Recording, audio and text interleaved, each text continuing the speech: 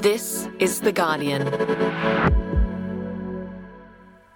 Hey, it's Laura Murphy-Oates here for the Full Story Summer Series, coming to you from Gadigal land. As the sun sets each day, in many cities and towns across Australia, you might hear this sound. That screech belongs to the sulphur-crested cockatoo, the ones with the yellow mohawk. For an international team of scientists, the behaviour of these cockatoos in one particular area is the subject of study and wonder. There's Laura. This is audio producer Krish Maluthria, and together we're driving south. And Laura's safely 3 cars distance from the other. Always. Away from the dense suburbs of Sydney, through the bushland of the Royal National Park. It's like bushfire might have come through here. And finally arriving at a small bushy beach town called Stanwell Park. It's an unbelievably beautiful part of the world. It's kind of a natural amphitheatre with eucalyptus trees as far as the eye can see. And it's peaceful, except for one thing.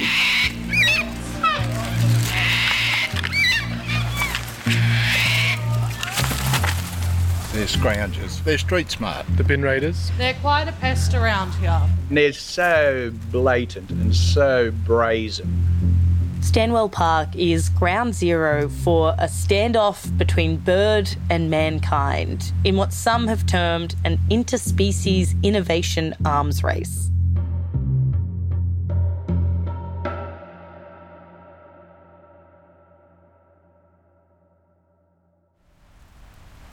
As we walk up to the local cafe, immediately we can see cockatoos lining the veranda of the outside dining area. Can you describe what you're seeing right now? What I'm seeing right now is 2 cockatoos staring down 2 customers so they can try and eat their food.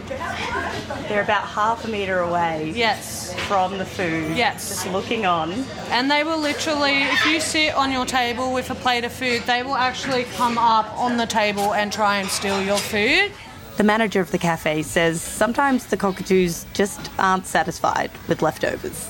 There's been times I've been making coffee and they pretty much fly up to the window and steal all the cakes and stuff from the coffee area. So this is Show a me cookie how they jar. do it. They fly on here and they literally pick this up with their beak, drop this and get into the cookie jar. As we walk out, we see cockatoos swarming around the bins outside. So we got 3 cockatoos surrounding the bin. They've managed to get out a packet of chips, possibly. 8, 9. There's more and more coming. Oh, one just flew over my shoulder. It is feeding time. Initially, we actually thought the bin was being raided by possums because that's more normal. When Tom moved to the area last year with his partner and their newborn baby, it didn't take long for the cockatoos to strike. And then we secured the bin with a bungee cord, which they chewed through. And we thought, Jesus, there's some mutant possums on our hands. They're not thin, those straps. No, they're about sort of the width of my finger. So they went straight through that. And then it was my neighbour next door. She was like, oh, it's not possums, it's the cockatoos. So every Monday morning, you'll see like rubbish strewn all over the street. And Tom isn't alone in trying to outsmart the cockatoos. I had to get a big bin now with a big lock on it and a big like a bar across it so they can't physically lift it. And I'm not going to lie, I squirt them with water in a water bottle, to deter them, People use just bits of rope. I just used a leg rope because I had half a dozen broken leg ropes in the garage. So. We just grab long sticks that have fallen off the trees and we just slot them in between the handle and the lid. Yeah. Some people put water bottles, like they zip tie water bottles to the handles. Yeah. Some people have doormats that sit on top that are screwed to the top. Other people put weights in the lid. There's all sorts of clever ways for people to secure them. Is there a best way? Whatever stops the lid from being opened, really. But sometimes the cockatoos fight back. In the shopping centre where they have the garbage tins, they used to put bricks on them But they got rid of those They pushed the bricks off. Pushed the bricks off. So people are right. trying to outsmart them and then they Yeah. outsmart the humans. Yeah. To find out just how long this standoff between humans and cockatoos have been going on, I wanted to speak to someone who lived in the area a long time. Hello! Oh, who's this guy? Is he... This is Oki. Can I give him a pat? Yeah. He loves a pat. Come on. Mark, this is Krishma. Hi, Krishma. Hi. Nice to meet you. Come on. Calm down. Oh, hi, I'm Mark Northwood. I live in Stanwell Park. I've been here for 45 years. Mark is actually my dad's friend from high school. They used to go surfing together in the 60s. I take him out in big surf. At what age? Oh, our silly age, when you're 16, 17, 18, 19, 20. Since Mark moved here with his family, he's been observing the cockatoos closely. My office window looks straight out on the street, and when the bins are out, the cockies, I had a great view. The cockies just come down and sit on the lid of the bin and sort of start heaving and hoeing away at it, trying to get the lid up. Over time, he suspected they were learning. First, they tried to open the bins by themselves. And then they started working in teams. Yeah, they're holding onto the side of the bin with their claws, and then they get their head down with their beaks and grab hold of the lid and just flip it up. And they do it in unison because there'd be two on either side, and they'd both go down together, all four of them, and then woof, up she go. Yeah. And then next extent to that was because then they just literally get in and rip everything out of the bin, and it'd be everywhere, all over the street. If you had a decent wind, it'd be, it'd just get blown everywhere. What's the worst kind of rubbish for a cockatoo to spread in the neighbourhood? Well, the neighbour down the road here used to put her nappies in the bin, soiled nappies, and they used to pull them out and they'd be flopping around all over the street, and they'd rip them apart as well, but just because I don't know why. I don't know what they were after. Next, the cockatoos started to outsmart the humans. Well, what then evolved was that people started to put rocks or bricks on their lids. Well, that foiled them for a while. They couldn't lift the lid. They tried and tried, but they couldn't lift the lid up. Yeah. Eventually, I don't know how it happened by accident or whatever, but eventually one of them got the idea of giving it a headbutt. And they literally learnt how to push the rocks off the lid. I actually tried to take footage of it. There used to be a show on TV called Funniest Home Videos. And I was trying to get footage of this to send in as a clip for Funniest Home Videos. Would it be minutes or would it be over an hour of footage of cockatoos, do you think? All up? Oh, hard to say. I really wouldn't know. Yeah. It'd be lot more than minutes. Yeah, could be, like I did a lot of filming just trying to get the right sequences, Yeah. You are kind of like the original cockatoo documentary person. Yeah, Steve Irwin of cockatoos. Yeah, I was just trying to capture the comical side, though. I was nothing scientific about it. Next, the science behind the bin diving cockatoos.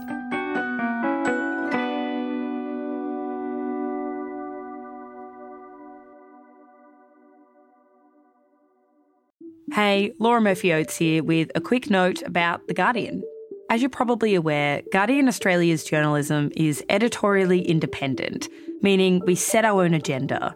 We don't have a billionaire owner, nor do we answer to shareholders, so we're free from commercial bias. And this independence matters because it means we're able to challenge the powerful and hold them to account. Unlike many news organisations, we have not put up a paywall. We chose a model that means our reporting is open to everyone and funded by our readers who can afford to pay. Every contribution, whether big or small, counts. If you're able to contribute and have a minute, head to theguardian.com/support Full Story. We've also linked to this on the Full Story page. Thanks. So, Donna, I've been in Stanwell Park talking to locals who, some feel they're being terrorised by cockatoos. I saw cockatoos opening a bin themselves as well. You have been looking into this and speaking to researchers who are looking into this. Tell me about that. Well, I guess the behaviour is difficult not to notice. Donna Liu is a science writer at Guardian Australia. And it definitely caught the eye of people in the scientific community, including a researcher by the name of Dr. Richard Major from the Australian Museum. And he just so happens to study the effects of urbanisation on birds. And essentially what Dr. Major wanted to know was whether this was normal behaviour, because we know that in other birds with similarly, I guess, what we would call destructive behaviours, they don't do this. And what he ended up doing was teaming up with a group of Australian and German ecologists, and they basically put out a call out for Australians to report sightings of cockatoos opening bin lids. And they set up an online form, anyone could submit a sighting, and they called this the Clever Cocky Project. And you can search for this online using a hashtag. And following the survey, what they did was mark hundreds of cockatoos with little coloured paint dots so they could actually observe and identify these birds firsthand. And they eventually published their findings in the journal Science, which is quite a prestigious publication. Right, so you've got kind of citizen scientists and then a professional team of Australian and international scientists looking at this bin diving phenomenon. What did they find? They made quite a few fascinating discoveries. What they still don't know for certain is how the behaviour actually started. But what the researchers do know is that cockatoos don't just open every bin in sight. They can actually tell which bins might have food depending on the colour. So researchers observed this. They counted the number of bins that these cockatoos were opening, and they found that 88.8% of the time, the birds were opening the red-lidded general waste bins, so the ones that are more likely to have food scraps. And what they also discovered was that over 2 years, the bin diving spread from just a couple of suburbs to dozens of suburbs around Sydney. So why was this bin raiding behaviour spreading to so many suburbs so quickly? So the fascinating thing is actually the cockatoos seem to be learning the behaviour from each other. They're not migrating to other suburbs. It's actually just spreading geographically. So what would happen is that one cockatoo would see another bin diving and then try it themselves, and then another cockatoo would see it, and so on and so forth. And the lead researcher on this project, Dr. Barbara Klump, who is an ecologist based in Germany, she says the reason they think the cockatoos were learning by observing others rather than just figuring it out on their own is because the behaviour seemed to spread more quickly to neighbouring areas than to suburbs further away. Right, so you see this ripple effect trickling out from one point on a map over time where more and more birds are learning it from each other. Exactly. And the researchers saw different techniques being used by cockatoos in different suburbs across Sydney. So one suburb would have a particular style and the next a slightly different style. There's also some evidence that similar behaviour is occurring in other states like Victoria, but more research is needed into just how widely this kind of behaviour is occurring. So when I was in kind of the epicenter of the bin diving in Stanwell Park, I spoke to a couple of locals who had tried to outsmart the cockatoos with varying degrees of success. They were chewing through ocky straps and pushing bricks off bins. How common is this one-upmanship between humans and birds? The research team really wanted to look at this following their initial study. And what they did was conduct a bin census. Essentially, they looked at 3,300 bins across 4 Sydney suburbs to see what people were doing.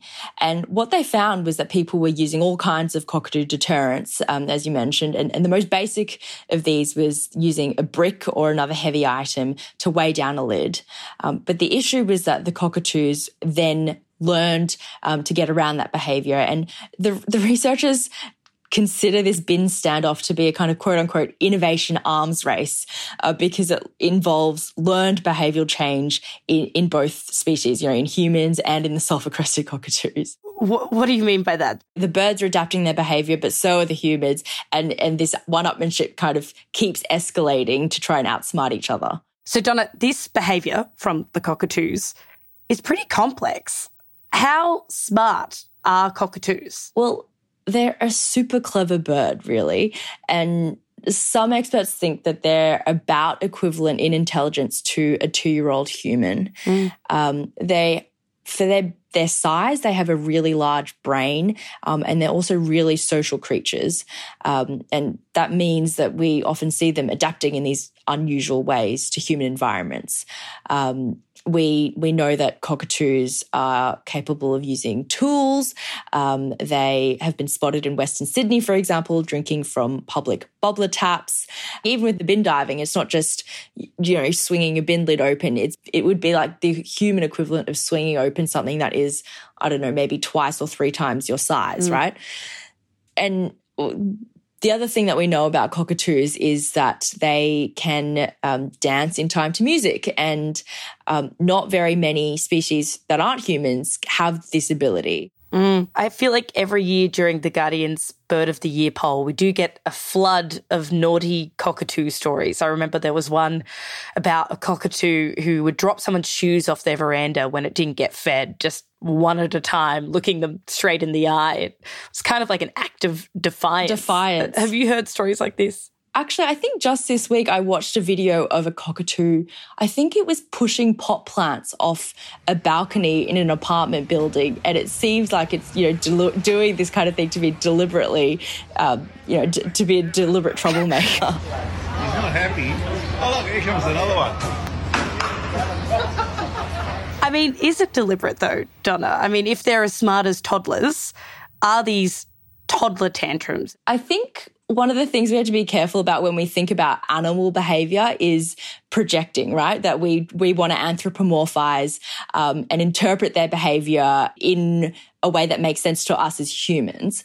One of the researchers, Dr. John Martin, has said that cockatoo behaviour isn't innately naughty, because that would suggest that the bird has some kind of a human moral compass.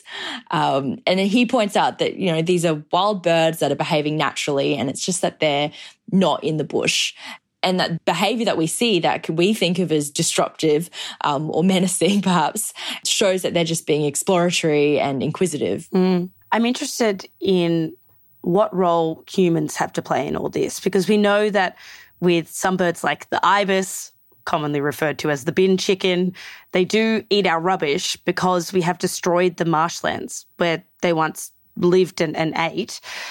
Are humans responsible for the bin diving? Have we actually inflicted this on the cockatoos? I think when it comes to any interactions between humans and wildlife, I think we are always somewhat responsible. It's obviously we've changed their habitats at huge scale, and the cockatoos themselves just so happen to have adapted really well to urban landscapes. And Dr. Martin has pointed out that, if cockatoos weren't tolerant of roads and noise and buildings, then they wouldn't be here. So they're kind of taking advantage of a bad situation, possibly. They're making the best of what they can, yeah. Is there an end in sight to this interspecies arms race? I don't know where it ends, actually. I guess it just depends on how much smarter the cockatoos can behave. The birds have had to adapt to coexist with us, so I guess it's now our turn to have to adapt to coexist with them. I'm impressed with them. I think they're amazing, just the fact that the antics they get up to. And if you ever watch them fly, they're just the most amazing aerobatics. They'll come hooting along through the trees here, turn at 90 degrees and spin up, and then another one will come through, and they're just so manoeuvrable and so impressive when they fly. But they can be noisy, but I don't think that's ever a real issue for us at all. It's more to do with the cleverness and the ingenuity of it sort of just impresses me.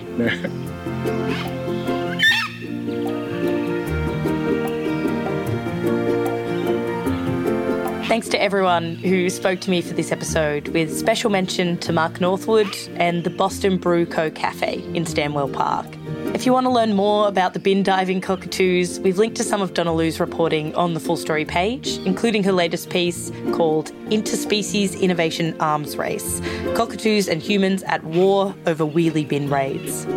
This episode was produced by Karishma Luthria and Camilla Hannon, who also did the sound design and mixing. The executive producer for this episode is me, Laura Murphy Oates.